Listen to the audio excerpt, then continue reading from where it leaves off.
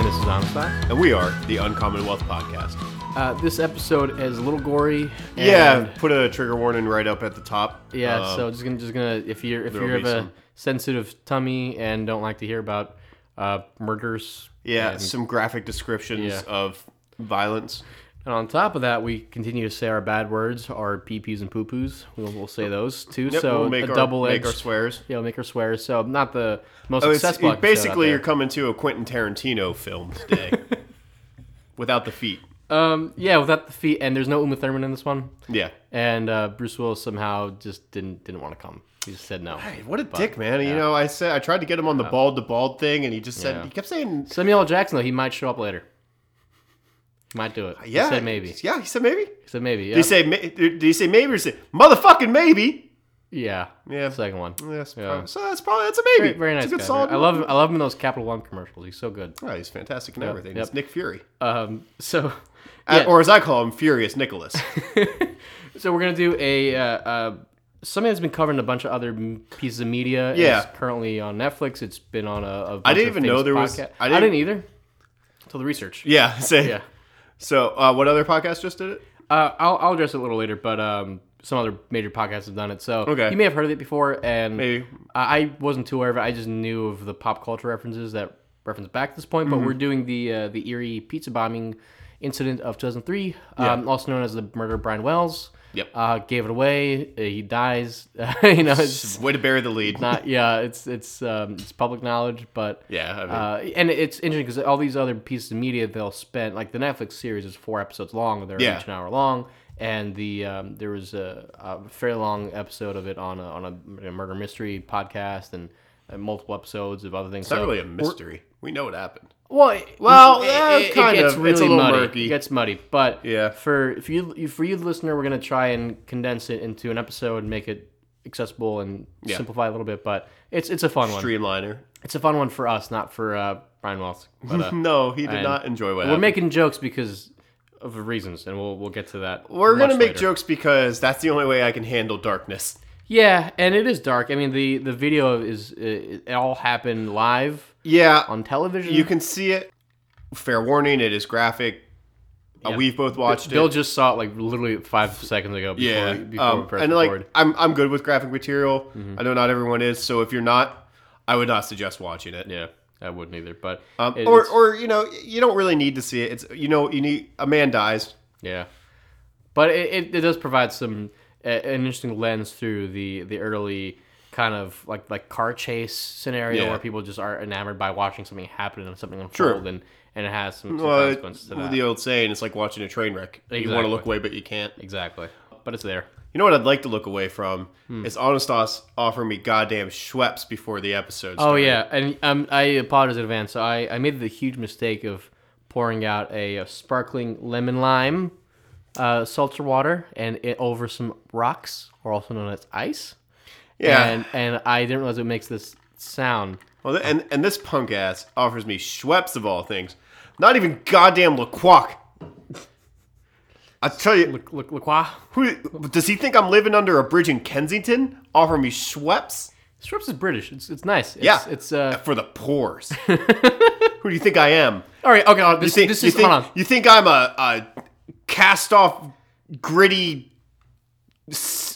Kensington dweller? Yeah. I'm just going to throw this I'm out the there. real deal, Anastas. I'm a classy broad.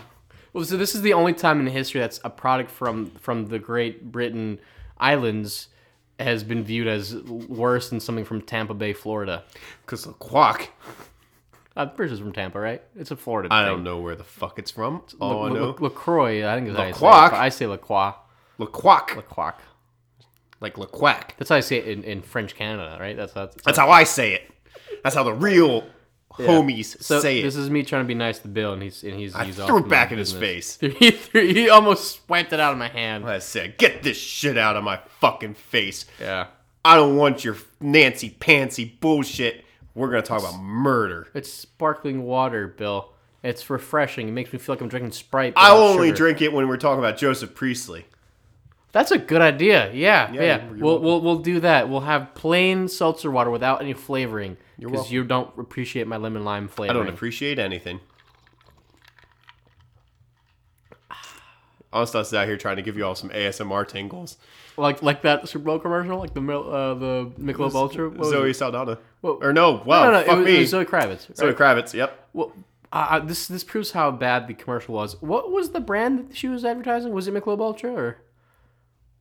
It definitely wasn't Miller High Life. I know. Yeah, that. It was Ultra. It wasn't Miller High Life. I don't think it was MGD 64, but I think it was Michelob Ultra. Yeah, which is owned by Budweiser. Yeah. No corn syrup. No corn. We have rice, but no corn syrup. They're near beers for that very reason. Oh, those fucking dicks. Yeah. Also, Patriots won, so we're whatever. I knew it was gonna happen. There's one more stone in the Infinity Gauntlet for Bill Belichick. So Jesus, man. There it goes. If anything, he's Mephisto, fucking controlling Thanos. Sorry, that's a cut from the actual comic. Anybody wants to talk about that, get at me. Send us email. I guess it's only Thomas, probably. Should we dive into it before we stray too far off? And before we actually turn into a full blown like Patriot smashing. You want to turn the episode? Totally could. Or as Bill said, a podcast about me learning new experiences. Yeah. Before the episode starts, he's like, I watched Alice in Wonderland for the first time, and I was like, the first time? Yep. The movie from the 50s? The first time? Yep. And it was cool. We could just do another shoot-off pod that's just Anastas experiencing normal American culture for the first time. Me having a corn dog for the first time. I've had a corn dog. I think you've seen me eat a corn dog. I've always been there when you've eaten corn dogs. I was in the wind. What Americana foods have I not had? Pot pie? I've had pot pie. Shoe fly pie? I've had shoe fly pie. Pork and kraut you've had. Mm-hmm. I don't think I've had gator soup. I love gator. Gator stew. I think it was. I've had gator gumbo. Po' boy. It was gator gumbo. Yes. Gator po' boy was fucking. I think I've touched all the. Cest man effect. All the foods of. Well, now we gotta take it Olive Garden. We know you've had fucking BK. Gotta love the Olive Garden.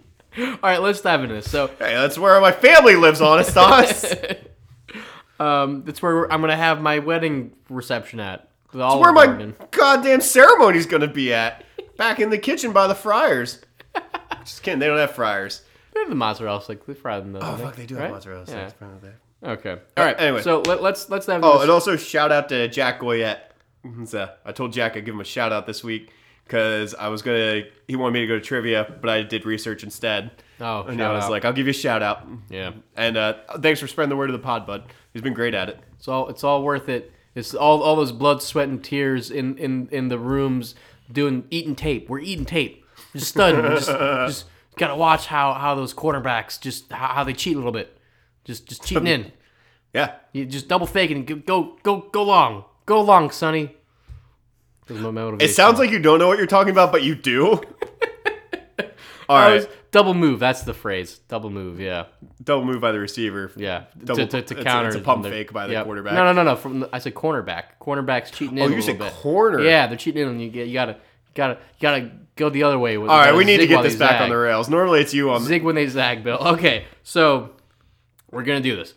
I'm gonna do a brief overview of all the players in this drama. Do you have any experience with it? I was like, did you know about it? I didn't know about this really until I don't know. I don't think I've heard about this until you mentioned it and I Googled it. So I knew about it. I'd seen a movie that we're going to talk about. Right. And that was pretty much it. I didn't know all the shit that we've uncovered. Not uncovered, people know about it, but that we've uncovered for ourselves. Just our little brains is working and going, oh my God, the synapses, all this new information. Yes. So I'll go over the major players in the whole storyline. Get after it. And we'll get after it, and then we'll dive into the actual event itself. So first person we're going to talk about is Marjorie Deal Armstrong. Is that how you say her name? Deal. It's Diehl hyphen Armstrong. She was a local criminal in the Erie area. She was not a good person. No, she was a really bad person, but she was, and this is really key, she was set to inherit a large sum of cash from her wealthy father, which sounds like a terrible introduction to a board game or something. It's like a murder mystery, like Clue. Right? I think it was something in the ballpark of $2 million. Yeah, right around that, maybe a little more. Yeah, and she was desperate for cash, and she had a pretty rough kind of middle, or I guess like early teens into later life. So she wasn't in the right crowds, and she had I think she may have diagnosed as bipolar as well. But, yeah, she had a history of both hoarding and bipolar disorder. Right. And she was desperate for cash and was really upset at her father, and upset is putting it lightly. She viewed her father as just giving away his wealth to different charities, but also to different friends, and just not giving her the cash, and he frankly didn't want her to have the cash. So he didn't like her. He didn't like her at all, and she was really pissed at that. So she decided the logical thing to do was to get that inheritance real quick by killing her father. Right. So she... fucking nuts. Yeah, absolutely nuts. But that's how her brain worked, and she wanted to hire a hitman to kill her father.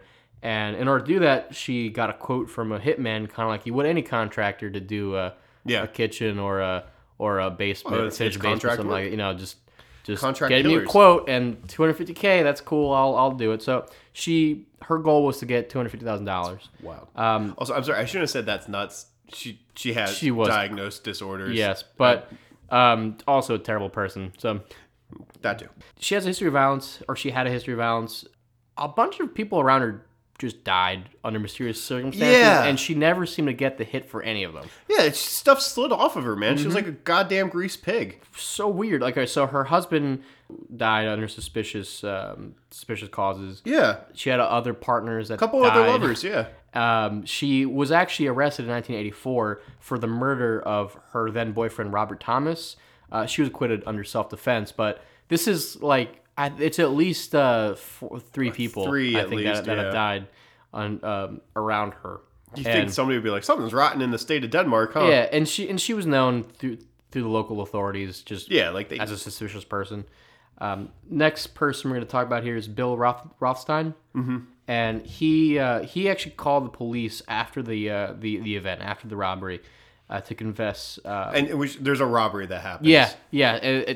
As part of a bigger thing. But yes. Anastas is alluding to it, but we'll get into it. Thank you for pointing that out. I don't think we mentioned it was a robbery. But yeah, because when I was reading through the notes, I was like, you're just saying robbery. Yeah, it's one part of a bunch of series of it's events. a really convoluted. It's very convoluted. The FBI were known as saying that this was one of the most complex and bizarre cases they've ever handled. Yeah, I buy that. So 3 weeks after the event, after the robbery, he called the police and confessed that there was a body in his freezer. Right. This is where he pops up. He accused Marjorie of killing the person in the freezer as part of the plot to rob the bank. Right. And which was to get the $250,000. Right. To get her father killed. Exactly. So already it's muddied up, but then it gets even more muddy. But he basically he was enlisted by Marjorie to help bury that body. Yeah. But just didn't want to go through with it. He had a lot of stress about it, so he called the police, and we'll go from there. We'll touch on him a little later. Next person is James Roden, who was the person that was stuffed in Bill Rothstein's freezer. Yep. Which is hilarious to me that he was like, I shouldn't bury his body. I'm just gonna call the cops. Like, wow. Crazy. This whole thing's crazy. The whole thing's crazy. It is a wild, bonkers story. The whole thing's crazy. But James Roden actually lived with Marjorie before his death. Right. And apparently he knew about the plot and was murdered by Marjorie because he wanted to tell the cops. He didn't think it was a good idea. He didn't think it was a moral thing to do. He had cold feet, and Marjorie just wasn't going to let that happen. So he found himself stuffed in a freezer. Terrible. Absolutely terrible. Next person here. Kenneth Barnes, he was arrested in 2005, so a couple of years after the incidents here. I love these kind of characters in the world. He bragged to his family that he was part of the plot and that he got away with it. He was one of the few to get away with it. Yeah. And his family went right to the cops. When he was arrested, he accused Marjorie of being the mastermind. And this is the interesting part. So if he wasn't arrested, we wouldn't have had this little nugget there. He accused Brian Wells, who is the person who we're going to talk about right after this. He accused him of actually being in on the plot, which was a nice wrinkle for the FBI to deal with. Yeah. They had to... they had to unpack take things into consideration. Yeah. So Brian Wells, we'll talk about Brian Wells here. He worked as a pizza delivery driver for a local pizzeria in Erie, Mamma Mia Pizzeria. Yep. Great name, solid stereotypical name for a pizzeria. He worked there for like 30 years. He delivered pizzas, and he on the day of the event he had a I guess I'll let you talk about that in a little bit, but he had an incident there, and something crazy happened to him. But he was kind of the pawn to enact the whole robbery. But he was their patsy. Yeah, he was the patsy, and he may not have. According to the very beginning parts of the investigation, he was just a really unfortunate person to dive into this situation. Yeah. Turns out he was a fully cooperating member. A willing participant. Until the very end. But well, and we'll actually let Bill talk about that a little bit. But do you want to dive into the I'll get into events a little bit? The nitty gritty of it, and kind of try to keep it as clear as possible. It's like we said, it's convoluted. Yeah. So, and especially covering it quickly, but I think we'll be able to get there. Yeah. Before we do that, though. Oh, you fucking turd. God thinks he's fucking Zoe Kravitz. I'm going out for that Schweppes advertising money. All right. Well, you know what? If I take back all the things I said about Schweppes now. If they're gonna give us that good advertisement money, it's not gonna happen. It's very refreshing. Yeah. Hope you fucking enjoy it. It's like a Sprite without sugar. All right, go ahead. Sorry. Very serious topic that I'm just derailing here with my... Usually it's me. Advertising pitch. See how it feels, Bill? At least it's a nice little change of pace. Feels good, Bill, huh? It does feel good to make the jokes. I'll make jokes. All right, you want me to make jokes? I'm a funny man. We'll never get through the episode, You're Bill. Right. Go for it, Bill. Go ahead. So, like you said, Brian Wells worked for Mamma Mia Pizza for 30 years as a deliveryman. Yeah, I like it. It was nice. He dropped out of high school in 1973 and started working for them. Probably worked for them while he was in high school, actually. Right. And he was considered a valued and trusted employee of the Mamma Mia Pizzeria. Mm-hmm. That flows off the tongue really nicely. Mm-hmm. Mamma Mia Pizzeria. They're still open. Did you know that people in Italy only travel by motorcycle and Yoshi? It's true. True fact. Science fact. You mean scooters, not motorcycles? No. I meant motorcycles. What are those little Vespas? Yeah, Vespas and motorcycles. I guess. All right. That's what I said. Vespas are motorcycles. Did you? Oh, my bad. Yeah. You said Yoshi. And Yoshis. Okay. Let's go into the fateful day. Motorcycles and Yoshis. Brian Wells took his company Yoshi. No, on August 28, 2003, Wells received a call to deliver 2 pizzas, like you said, to 8631 Peach Street, which was only a couple miles away from the pizzeria. But it wasn't a traditional location, though. No, it was the address for a transmission tower for TV station WSEE-TV. Weesey. Yeah. I don't know if that's how you say it. But I'm sure it's WCTV. Yeah. Oh wow, I'm an idiot.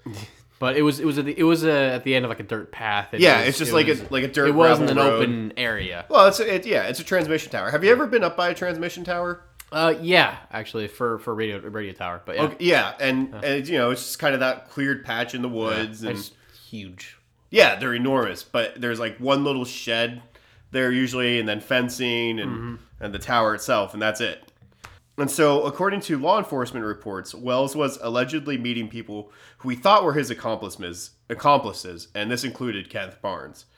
And at this point, like, this is kind of later in the investigation that these details came out, but Wells was allegedly in on the robbery, and he was told he was going to be wearing a fake collar bomb. Right. And if he was questioned by anyone, he was to tell them that he'd been forced to wear a live bomb by 3 black men, and that they had held him as a hostage. Right. And fuck your racism, first of all. Hilarious that they're like, okay, this fake bomb will let me will just free me, and I'm just acting out of fear. But like when you have a guy 2 years later bragging about this event, like these people are stupid. They're really stupid people. They're dumb people. Like, but yeah, you're right. I mean, they're using the whole racist. Have you seen the episode of South Park where something happens to Cartman or whatever, and he blames like a Puerto Rican man, and like they're just looking out for Puerto Rican man. No. Oh yeah, I kind of know which one. It's a classic. But it's that same concept. Like just these minorities that aren't really. It's horseshit. They're just. There's no other descriptors I have for them. Just like the fact that there's three black men. Yeah, like fuck you. Fuck you. It's pieces of shit. But yeah, he was in on it. But in the onset, it wasn't very apparent. Like they actually viewed him as a as a victim. Just a victim. Yeah. Yeah. So when he actually arrived at the television tower, he was told that the plot had changed and that the bomb was actually real. Which is hilarious. I'm sorry. Just like I'm trying to think from his point of view. It's like, wait, it's an actual bomb. Like I wouldn't tell him it's a real bomb. Yeah. Like why would you tell him it's a real bomb? Yeah. He was just like, yeah, fuck this. So, yeah, he was like, yeah, fuck this. And he didn't want to be part of it anymore, so he tried to get the hell out of there. Right. So he ended up grappling with Barnes and Rothstein. Mm-hmm. Rothstein or Rothstein? I think it's Rothstein, because they are Rothstein. Yeah, you're right, Rothstein. And he tried to flee, but one of the men fired a gun, and that caused Wells to freeze, because fucking obviously. Right. And it's assumed at this point that's when the collar was affixed to his neck. Right. And the other two men gave him the sophisticated, like, homemade shotgun, which... Have you seen the photo of that? Yeah, it looks like a cane. Yeah, it looks like a cane. It's pretty well done. I would suggest looking at it. I'll post a picture of it on social media, actually. Mm-hmm. That's what we'll post the picture of. Yeah. And it looked like a cane. And they gave him 2 pages of handwritten instructions. And the instructions were addressed to bomb hostage, which makes you think, like, do you think they were going to try and find somebody else if they couldn't get Wells to do it? I think they... or they were just trying to, like... I think they're trying to be as generic, because they didn't want to have any connection to him. So if they made it look like it was random, then it could have been a different deliveryman. Exactly. It would have been less chance of them being traced back to people that know him. Brian Wells, deliveryman of the deliveryman. Mamma Mia Pizzeria bomb hostage. Yeah. But anyway, the instructions were pretty detailed, right? In terms of they had a series of strictly timed tasks to collect different keys that would delay the detonation and eventually defuse it. So basically, like a. It's basically a video game quest. Well, I was going to say that like an egg hunt or something. Well, yeah, it's like scavenger hunt. Thank you. Yeah, it's very much like a scavenger hunt, but it's like it really reminded me of a go fetch mission or a game of Saw. Yeah, like it's really similar to that. Like find the key or you blow up. Yeah. It also warned Wells that he would be under constant surveillance, and if he tried to contact authorities, it would result in the bomb's detonation. Mm-hmm. And at the bottom, it was written in like this quick scroll: "Act now, think later, or you will die," in all caps. Yep, that's pretty solid there. And shout out to PNC Bank on Peach Street. They weren't super cooperative, I guess, or in a way they were. But well, They were, but they weren't. So his first task was to like quietly, surreptitiously enter the PNC Bank on Peach, and he was supposed to give a teller a note demanding $250,000, and then he was supposed to use his shotgun to threaten anyone who wasn't cooperating or attempting to flee. Did it mention? Did he have ammo, or was it a functioning shotgun, or? I don't know. It was functioning, but I don't know if he had any ammo. It was functioning. I don't know. I probably had like 2 shells. But.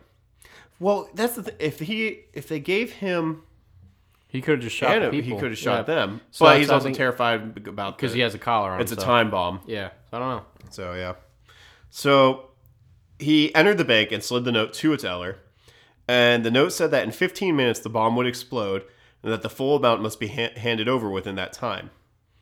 But the teller couldn't access the vault within 15 minutes. Like I'm sure there's multiple security protocols. Right. So they just gave him a bag with $8,702, and he fled the bank. This is good enough. Fine. He was just like, "Ah, fuck it," and just ran. Probably just wanted to get the fucking collar off. Like, yeah, I mean, I would too at that because the at dude's that point clearly not playing with a full deck of cards. Yeah, I thought that too. But I mean, if you're I feel bad for him. I do too. But if you're willing to do this and rob people for that, yeah. But he people have done worse for less. He likely would have done something terrible if he didn't have a functioning collar on. But yeah, the whole fear of actually being blown apart, it'll get me too. Yeah. So around 15 minutes later, police found him standing just by his Geo Metro and arrested him. World's worst car. There's not much worse you get from it. Doesn't get much Geo worse. Prism maybe, but it's the same car. Same, yeah. So he told the police the story that Barnes and Rothstein had told him about the 3 black men accosting him, forced him to commit the robbery. Right. So at this point, he didn't implicate any of them at all. He just said he gave him the full on. He was just like, yeah, the story, right? And the police didn't attempt to disarm the device right away, which like makes sense. They're not trained to do that. They're beat cops. Yeah, they're not trained to do that. So, but the bomb squad wasn't called until 3:04 p.m., which was like a half hour after the first 911 call. Yeah, that seems weird to me. Like that. They probably just didn't believe it, but yeah, I agree with you. That's a terrible protocol. But if there's a bomb threat, like you got to be on top of that. Yeah. So yeah, on one hand, I get the disbelief. On the other hand, it's a bomb threat. Do your job. So was it? I don't know how much detail you went on this, but was it actually a time bomb or was it like a transmitter? It was a time bomb. It was a time bomb. Okay. Yeah, it was so that definitely would have been over the 15 minutes at that point, easily. So the bomb then exploded at 3:18 p.m., which was 3 minutes before the bomb squad arrived. Gotcha. So that would have put it at. So that's 3. Probably around an hour. Yeah. Right? Yeah. Okay. So I guess it wasn't 15 minutes really, but. Yeah. Well, because it had already been the 15 minutes. Yeah. And then it took a half hour, and then so probably around 45 minutes to an hour. Right. Okay. I'll get into it's definitely on a timer. I'll get into some of that intricacy. Okay. But yeah, I mean, it blew up on him, and so this is where it gets kind of graphic. When the bomb detonated, it left a fist-sized hole in his chest, and he died within a matter of minutes. I can only imagine it was due to his lungs flooding from blood, and because chest, that's where a lot of important stuff's right there. Yep. Probably shrapnel in the heart and some aortic issues. Yeah, but yeah, that's pretty terrible. Yeah, I mean, fist size. That's fist is not small. It's a big hole. It's a big hole. And it's believed that Wells was killed by Deal Armstrong and their conspirators so that they could reduce the number of witnesses against them and others. That was my thought too. But so do you think it was initially a fake bomb and then they decided just to put a real bomb? Do you think that was the idea anyway? I think they meant to kill him the whole time. Yeah, Makes I do. Sense. I think I touched on that later in the notes, but I don't think she gave a fuck about anyone but her. Absolutely not. No.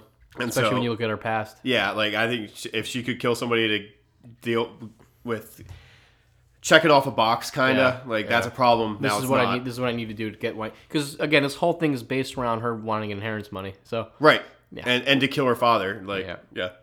So the explosion was broadcast on TV, and then the footage made its way online soon after. Right, and like different sites, like probably eFucked and stuff like that. You remember those? E-Bombs World. Probably E-Bombs World. Yeah, all that kind of stuff. Eat 4chan now. Yeah. If it was, I don't know if it was around back. I don't know if it was around in 2003, but yeah, that kind of stuff. It's terrible. Broadcasting on live television. Yeah. Yeah. And police found the police did a trial run, and they found that of the route he was supposed to run. Right, the scavenger hunt. Right. And that even though the note claimed that Wells would gain extra time by finding keys, this wasn't actually the case. Right. So when they traveled the route, they couldn't complete it in the time the note allotted to Wells. And that's police doing it with their sirens and everything. Right. So they got all the advantages of being able to clear out traffic and all that. So there's no way. That's why I think he was going to be killed. Was the idea the key goes into the actual bomb? And I think so. It was supposed to unlock or twist the timer back. Probably, or to maybe unlatch certain sections on the collar. Right. I don't know. I saw an image of the bomb, the collar bomb, and it's like just a metal collar that latches. Yeah. It looks painful. It does look painful. It looks like it would suck. Well, in the video, because I saw a video and Bill, you saw it right beforehand. It just looks like it's keeping him, like it's holding him up a certain way because there's a lot less motion. Yeah, he looks stiff. Available motion on your upper body there. It looks like a harness almost. Yeah, a harness is the perfect. So that event happened. Should we dive in a little bit into the actual the aftermath, I guess? Yeah. So on August 31st, 2003, Robert Thomas Panetti, who was a colleague of Brian Wells, was found dead in his home. Right. And Panetti was never directly linked to the crime, but investigators found that after it, his behavior changed, and he became really paranoid. Right. And if you think about it from his point of view, if he had no connection to the actual crime, if he had some knowledge, or if he saw his friend die through this really mysterious way, you might think, oh man, am I next? Like, what? Right. Why? If it was so random, maybe I'm next. Yeah. I think he's implicated, but I think so too. I'm basing that off of absolutely no fact and just hearsay, but it's really suspicious. Well, and he was, especially because he was going to be interviewed by police the day after his death. Okay, yeah, that makes And they did rule it an accidental overdose, but I mean that's a fun way to die, right? It's an easy way to hide it. Give me all the drugs. Mm-hmm. That's it's a little harsh on my end, but it's very, very mysterious and I mean, I don't think it's true. I think he was killed. I think they made him OD. It probably didn't even need to be forced entry. Like he probably just let him in. But on September 20th, Bill Rothstein, who lived near the radio tower, did he? Wow. Okay. Stupid people, man. Why would you put it that close to your home? So like, it's stupid people. Yeah. But he called police to inform them about the body of James Roden, like you said earlier. Mm-hmm. So before the arrest, but after the phone call, Rothstein wrote a suicide note stating that his planned suicide had nothing to do with Wells, but then he never actually attempted suicide. Oh. So that's weird. It is weird. It's a weird little wrinkle in there, like... He thought about it. And then he wanted to clear his name about Wells, which means motherfucker was part of it. That is really odd. It's a weird, yeah. Once in custody, Rothstein confessed to helping Marjorie Deal Armstrong hide Roden's body and clean up the scene of the murder for $2,000. Right. Yeah, I didn't mention the transactional aspect of that. He claimed he called the police because he was afraid of Marjorie, who was dangerous and manipulative. Which, yeah, no shit, Sherlock. Like, woman's terrifying. Right. But unfortunately, he didn't last very long after that actual event because he unfortunately was diagnosed with cancer, right? Yeah. So on July 23rd, 2004, Rothstein was admitted to Mill Creek Community Hospital for lymphoma, and he died of it at the age of 60 on July 30th, 2004. So just under a year afterwards. No, right? Like a week.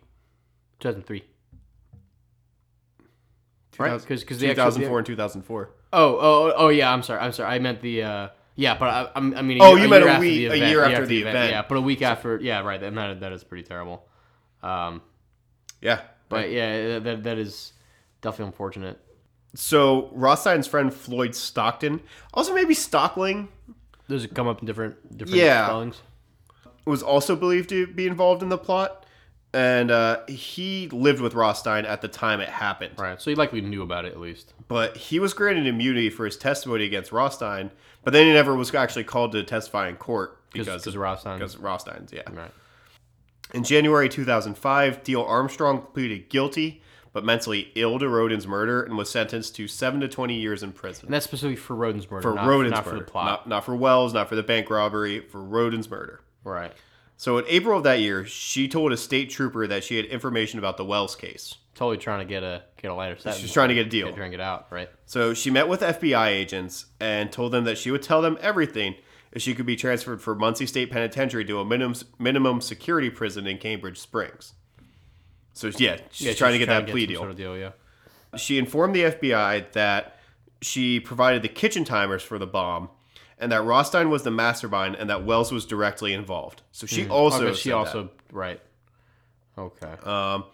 And then the FBI affidavit also confirmed that 2 witnesses had seen Wells having conversations about a month before with these groups. Right, with the group, right. Yeah, before the robbery attempt happened. Right. Yeah, because you would think it would take a lot of detail and a pretty long time to make the bomb and to plan that out, and especially with as convoluted as the whole thing was. Yeah, because they had the whole scavenger hunt and everything like that too. And I mean, maybe it was really was designed to help give him more time, but it does seem like it was. I don't think it was. I don't think it was either. He was destined to die. Yeah, but it's convoluted is a great word for it. The whole thing is just like it's like doing a fucking newspaper labyrinth maze when you're a kid and you don't see the path clearly because you don't have the golden spool of thread like they did, and that's in the Minotaur got him. I went from a newspaper to the actual labyrinth. Yeah. Yes, you did. But I like it. In this, the bomb is the Minotaur. I'm just waiting for a Shining reference. The end of The Shining. The maze. I've never heard... What? Have you seen The Shining? What's The Shining? You're kidding, right? He's fucking with me. Your face. I don't know what you're... The Shining? Stephen King's The Shining? Stephen King? Stanley Kubrick? Kubrick? Who are these people? Oh, God. Bill's... Red Ram. Bill Red Ram. Yeah, I've seen it. Bill has this look in his fucking face. How many times have I wrong-footed you pretending not to know what the... Oh, yeah, the brownies. Too many times. Oh, yeah. Earlier today, I offered Bill some clearly store-bought brownies. He's like, oh, that's nice. Did you make these? And I stared at him like, is he fucking with me? A mouthful. I was just like, these are delicious. You did a great job. Yeah, I was like, make them with love, Bill. It had a $5 sticker on it. Like, it said there was a sticker on it. I believe that they were home-baked. Yeah, homemade stickers, too. But anyway, they oh, where was I? Kenneth Barnes, right? Yeah. So in late 2005, Kenneth Barnes, one of the conspirators, who was also an ex-television repairman. So I think that's part of where the TV station. The TV station came into play. He was like, "Oh, you could just go up there. Nobody goes up there." Right. He was in jail on unrelated drug charges, and like you said, he was turned in by his brother-in-law, because he was bragging about details of the Wells case to him. Stupid, so damn stupid. How fucking dumb could you be? I mean, like you said, a lot of these people had very specific goals in mind, and they weren't working with a full deck of cards. Yeah, they're just lights are on, but no one's home. Yeah, right. Big dumb idiots, Jesus. But Barnes was also a friend of Neil Armstrong. And he claimed that she was the mastermind of the plot. Right. That seems pretty clear. Pretty clear thread amongst everyone. He told investigators that he would tell them the whole story for a reduced sentence. And he told them that Neil Armstrong wanted to pay Barnes to kill her father because she believed he was wasting the inheritance. So Barnes was supposed to be the hitman. Right. And so she didn't even go like... Yeah, fucking professional hitman. Just an ex TV repairman. Yeah, just a dude. Yeah, just a guy. I mean, probably involved in crime, but that means I guess he set the price. He's like, this is my price. Do you think he just asked Jeeves what their going rate for hitmen was? Jobs.com, man. Glassdoor. I was gonna say Glassdoor. Got on Indeed. Oh my God! What's the median salary for a hitman? Hey, Craigslist. What's the price for wet work? Oh, that is not what I thought it was getting into. Oh, I don't want you to pee on me. Oh God. We make light because otherwise I'd be crying. Yeah, this is a pretty fucked up story. But, yeah, it's sad, dude. It's just wild.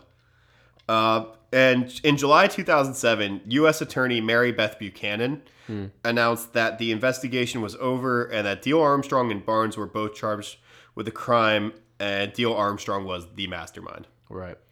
Rothstein and Wells were also indicted as conspirators, and Buchanan argued that events happened as, like, I've described them. Right, exactly. This is how it went down. Honestly, that probably is the way it went down. Mm-hmm. Like, with him being forced to wear it after thinking it was going to be fake. Right. And then, otherwise, why would you wear it? Right. Like, fuck that, dude. I wouldn't wear it. I get the guy wasn't, like, Einstein, but he's not that, like, nobody wants to wear a fucking bomb.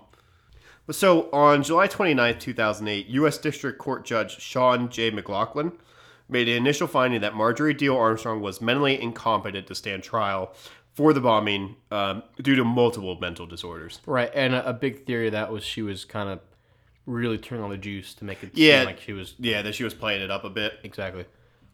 Which is possible. Yeah, she definitely had... She definitely had some, but definitely dangerous and manipulative as well. Right. As described.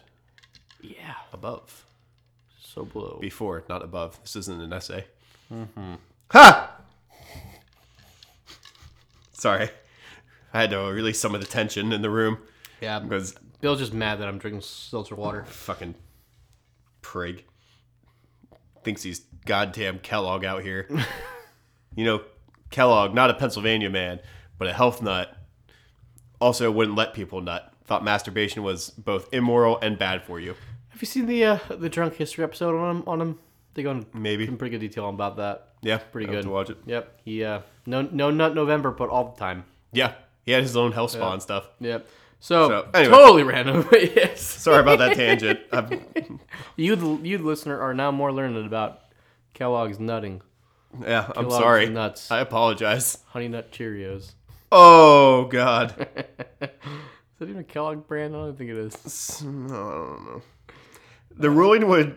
Oh fuck, Christ, dude! I can't think now. So the ruling it was reviewed. Just thinking about Kellogg's saggy old full of semen nuts. Enough! Oh God, you went so much further than I did.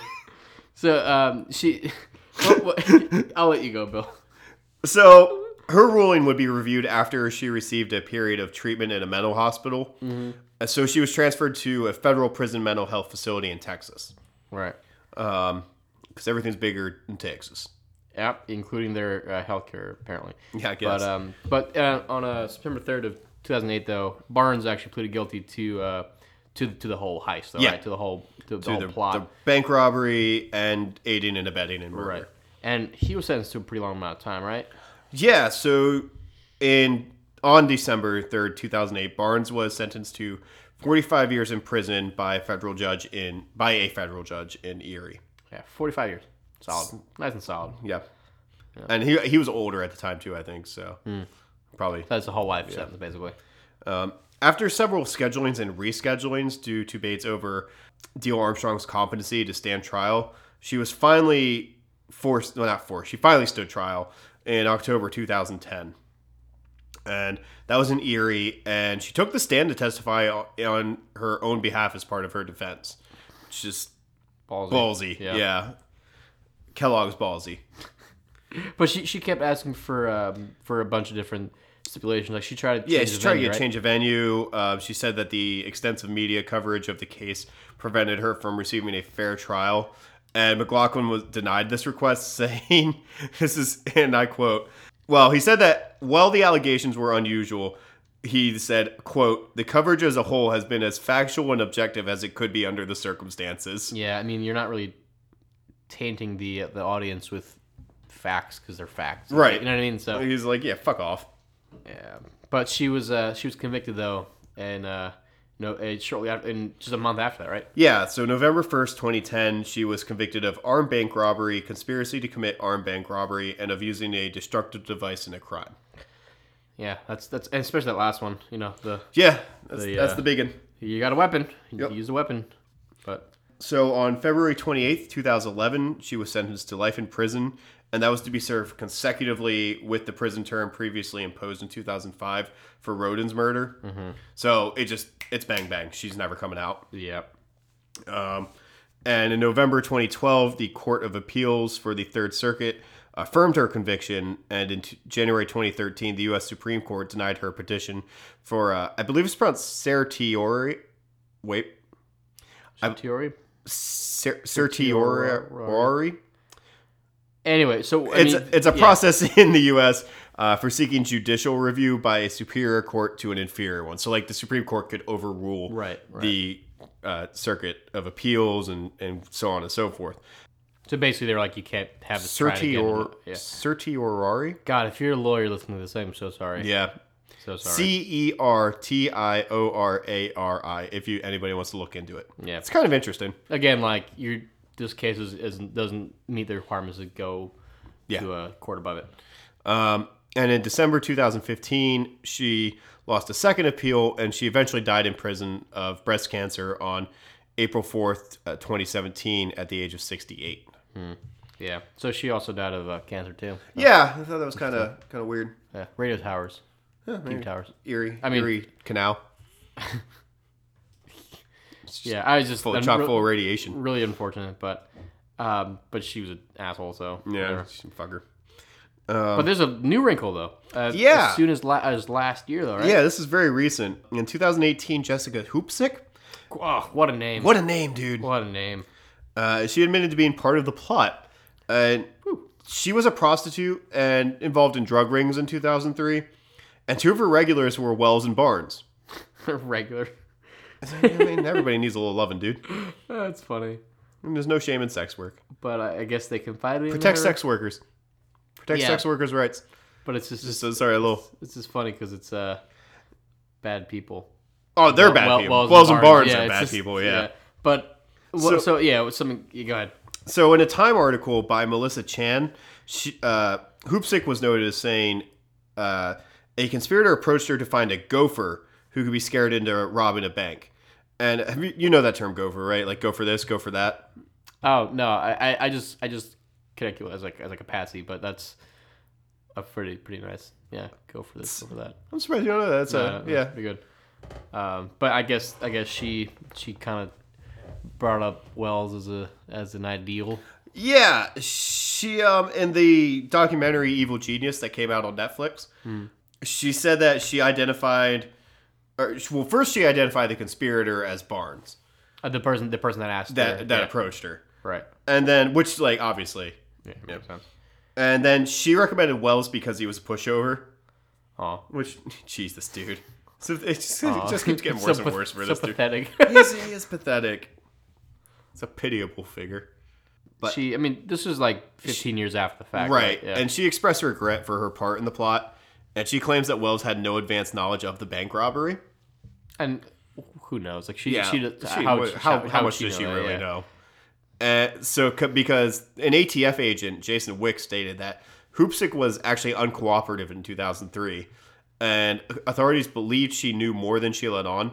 But he also stated she might not be a credible witness, right. which makes sense why her name didn't pop up earlier in that. Right. I guess.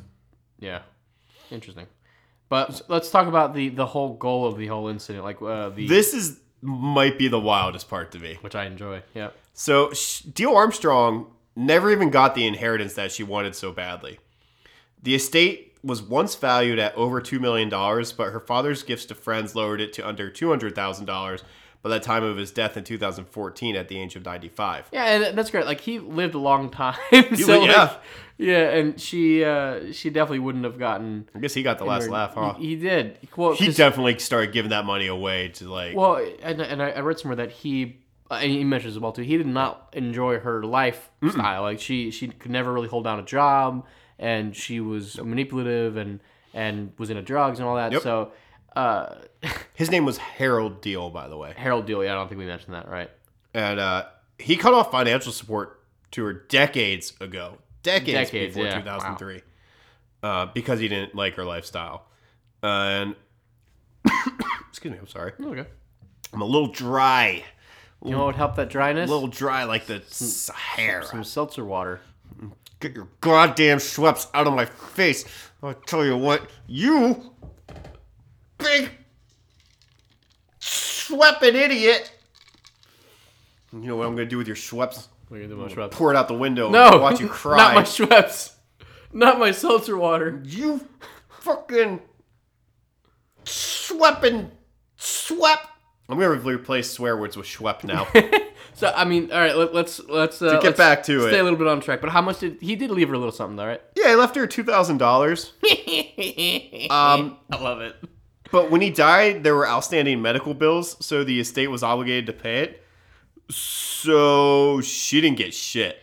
No, and she was also in jail, so that would have been nice commissary money. But yeah, that's it. Didn't even get that. So, what a story, though, man. It's a wild story. Like, wow. It's very intricate, and you can see why there's different films about different pop culture references, but also like a 4-part Netflix series. Like, it's a lot of crazy shit that happened. But so you want to talk about some of that pop culture? Yeah, let's talk about the pop culture impact. Pop that culture. And a lot of these we've already kind of mentioned, but I want to see your culture pop. Yep. You get it? Nope. I'm not going to sing the real lyrics then. No. So somebody will have gotten my reference. Yeah. So in May of 2018, Netflix released a documentary called "Evil Genius: The True Story of America's." It's really cool. They did a documentary about the brewery in Philly. Evil Genius: The True Story of America's Most Diabolical Bank Heist. Which, as a side note, I think is way too long of a title. It's and I put this in the notes here, but it's kind of like that old Jonathan Swift 18th century book, a modest proposal for preventing the children of poor people from being a burden to their parents and country, and for making them beneficial to the public. That was the one where he told people to eat the poor. Right. Yep. Eat the Irish children. Yep. Eat all satire. Children, yep. But it's again, that's like but way too many words. They're both very long titles. Well, I mean, like 18th century, everybody was titling their stuff like that. It would be the main title, and then they would put the word "or," and then continue with like a synopsis of the story. Yeah. But yeah, so that was the Netflix documentary, which is available now, and also different podcasts. So have you ever listened to My Favorite Murder? It's a pretty. I know people who love it. Yeah, it's they'll take a different topic in every episode. I don't listen to our podcast. It's not true. There's a lot of good stuff out there. I listen to a lot of podcasts. But that's you out there. You couldn't do it without loving the material. No, you really couldn't. I mean, I love this medium. It's a great medium. Yeah. But that was back in 2017, and then Stuff You Should Know, which is probably one of the first podcasts that I kind of got into. Yeah. They came out with an episode in 2018 on the topic. And, okay. So we're late to the game. Well, we're late to the game, but also this has been brewing, and I bet her death, but also these new allegations that people coming out later. Yeah, kind of keep it going. They're like Diana Ross. I'm coming out. I want the world to know I helped that man go down. I'm coming out. Oh, hey, I want the world to Bill, know. Chill out. Brian chill Wells was dead. All right, there we go. I was gonna say you gotta chill up some more lyrics because don't want to get sued. Like Gladys Knight. Gladys Knight. There are much bigger podcasts than us. Diana Ross. Diana Ross, right? You fucking rube. What is wrong with you? I'm the same person that didn't realize that I hadn't seen Alice in Wonderland until this year, okay? Bill. Alice in Wonderland notwithstanding, Diana Ross is a goddamn goddess.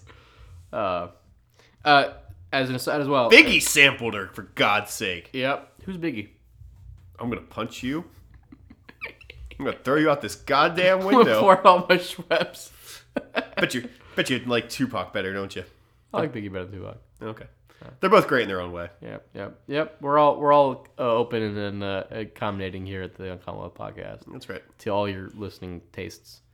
So I was going to say I don't want to get sued. We're not going to get sued. Yes, we will by Diana Ross. She's very litigious. Her team is very litigious. Buddy, she's dead.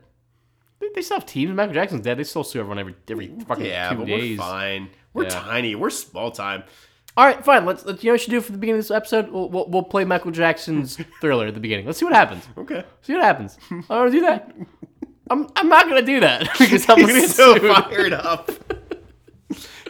Okay, so this whole event and kind of mystery that came along with it was featured on America's Most Wanted 3 different times. Yeah. Every time there was an update, they would pop it up. I think in 2004 was the first one, but every time there was a twist or a new thing came out, right, they would include. I think it was 2005 was the first episode actually. But okay, that makes sense.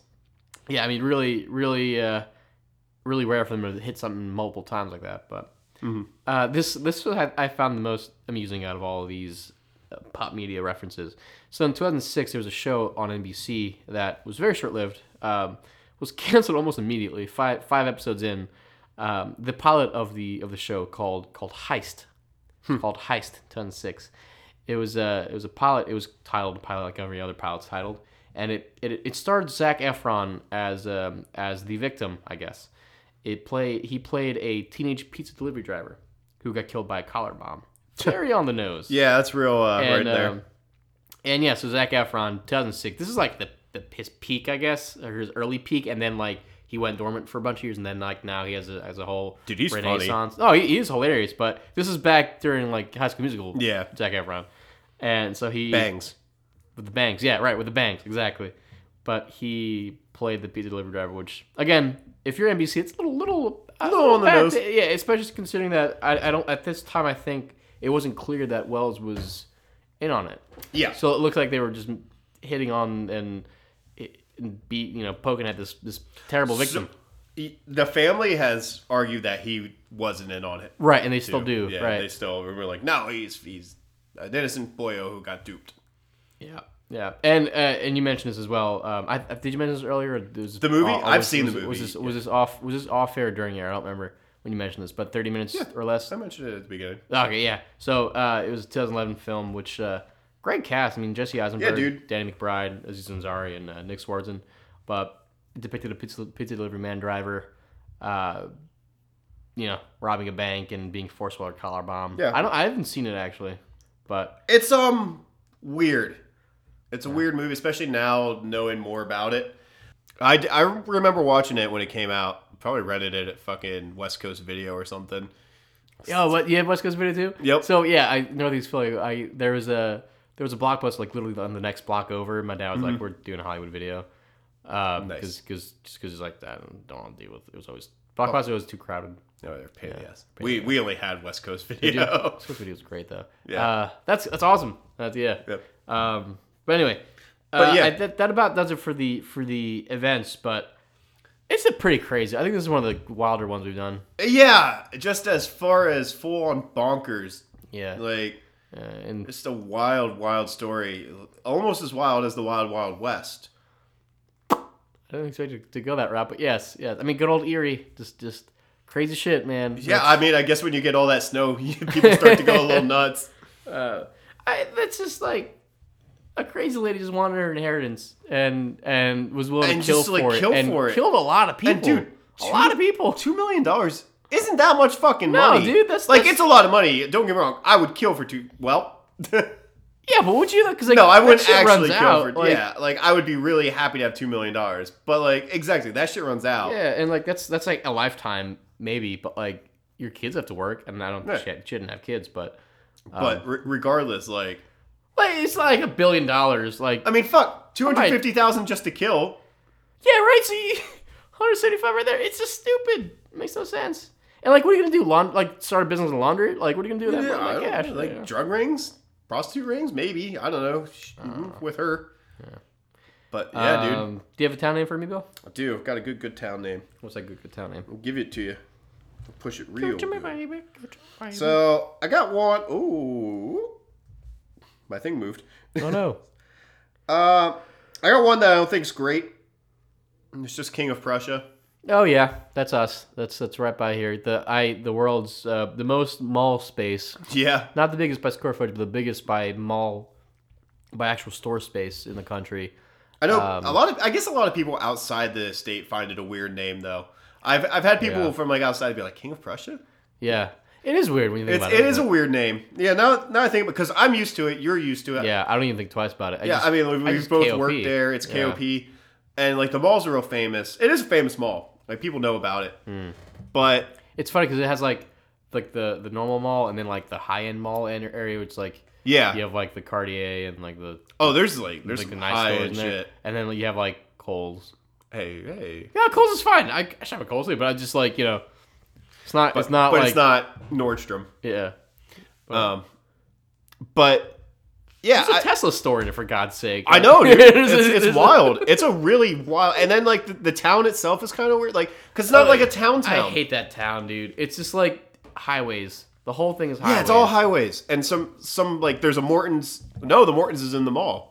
Morton's of Chicago Steakhouse. The whole thing is in the mall. There's some places outside the mall, around. And there's some cool, but then you're talking about Bridgeport and stuff, there's more normal areas. Yeah, it's got a main street and everything. Yeah, there's no main street. There's some apartment complexes. There's a big ass Wawa. Mm-hmm. Yeah, it's basically just corporate. The Target. But it's basically just a bunch of corporate office spaces. There's not even any good bars. No. Well, they're all literally there's Fox and I think, which is there at the mall. They're all chain places. Yeah. Even the brewery in it is a chain. Rock Bottom. It's a chain? Yeah, it's a chain. I didn't know that. I learned that recently. Not recently, probably a year or so ago, but yeah. Yeah, I'm not a big fan of KP, but I mean it's fun. It brings a lot of people to the area. It does. It's cool. A lot, and there are a lot of companies out there. I mean, both companies I've worked for since being in Philly are in KOP. Mm-hmm. Great, and they're also working on a commuter connection via SEPTA, which will really help out. That'd be huge. Yeah.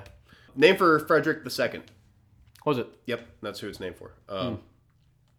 But I know, when I had to give addresses to people from out of state, they're like, King of Prussia? Could you spell that? Is that one word? Yeah, I've had that a bunch of times too. Yeah. Which is, I don't know that many towns that have, or cities that have. I mean, three words? Yeah. I mean, you get San Francisco, San Antonio, Newcastle upon Tyne, New York, but New Orleans. I mean, there's a lot. But it's usually like new. Yeah. It's even Bird in Hand is hyphenated. Yeah, why isn't King Prussia hyphenated? I don't know. Maybe because... Why wasn't it named Fredericksburg? That would make more sense. Maybe because they wanted to be unique. They do want to be like the Virginians. Is Fredericksburg in Virginia? Virginia's got a lot of issues right now. Yeah. Yes, they do. Woo. Yeah. Cat's got to resign, but yeah, KOP. KOP. Yep. Not as fun of a. I got another one. Of a name, but you want to save it? Save it for a happy day for next week. I mean, I think we had our comedy with the. There were a couple with the nut. Yeah, a couple bits in there. Yeah. Not a bit heavy episode. Yeah, cool. It's a lot of detail and information, but I mean, I think you got enough bits with the mushrooms. Last episode. It's just the whole like 15-year swath of stupidity. Yeah, dude. You know? It's just, you sit back and you think about it, you're like, wow, what a wild ride for not ultimately that much money. Yeah. Also, like, the bank robbery is... I just read a thing about this, too, right before we did this, about how bank robbing isn't really profitable because you're never going to get into the vault within the time that you need it. Right. And he only got $8,000. Yeah. That's like usually the most you're going to get is like $10,000, $12,000. Yeah.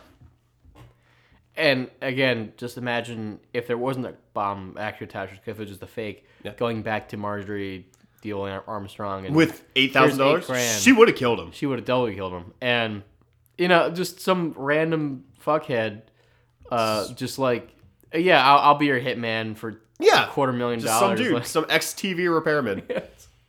These aren't pros. It's just like, really well, funny. Maybe it was a pro. Who knows? Well, no, I'm gonna say maybe that's part of why it didn't work. They're not pros. No. Pros get caught too. No. I've read this before about how most big crime isn't professional. Like art crime isn't professional. It's just some jamoke who walked up and was like, "I can take this fucking painting," and gets away with it. I'm gonna steal the Declaration of Independence. Yeah. Nick Cage actually did it. What were we talking? Did we talk about it on the pod? That was. See, it's hard to separate. I don't think we mentioned. Before we press record, we were talking about Nick Cage and how we should really devote some more time to Nick Cage in this episode. Yeah, I mean, we're gonna have to do a Nick Cage podcast someday. Yeah, as an Cage cast. Cage cast. Have you ever had totally random? Have you ever had an N-Gage? Remember those? Well, what? It was like a phone, but it was a little like game. No. But it was like a little. It was pre like smartphones. No, I had a Razor. Like a brick. Look at you, fancy asshole. I never had a Razor. God damn, I had a BlackBerry though. I had to get practice so I could shave my head. I'm bald. For those of you who have never seen a picture of me. Yes, Bill is very bald. I am, on the other hand, I'm not. I have a handsome full head of hair. Yeah, you fucking prick. Yeah. I got a great mustache right now, though. Yeah, I don't. I have no connection between my two mustache strains. So you don't. Yeah, it's where the Hitler stash would be.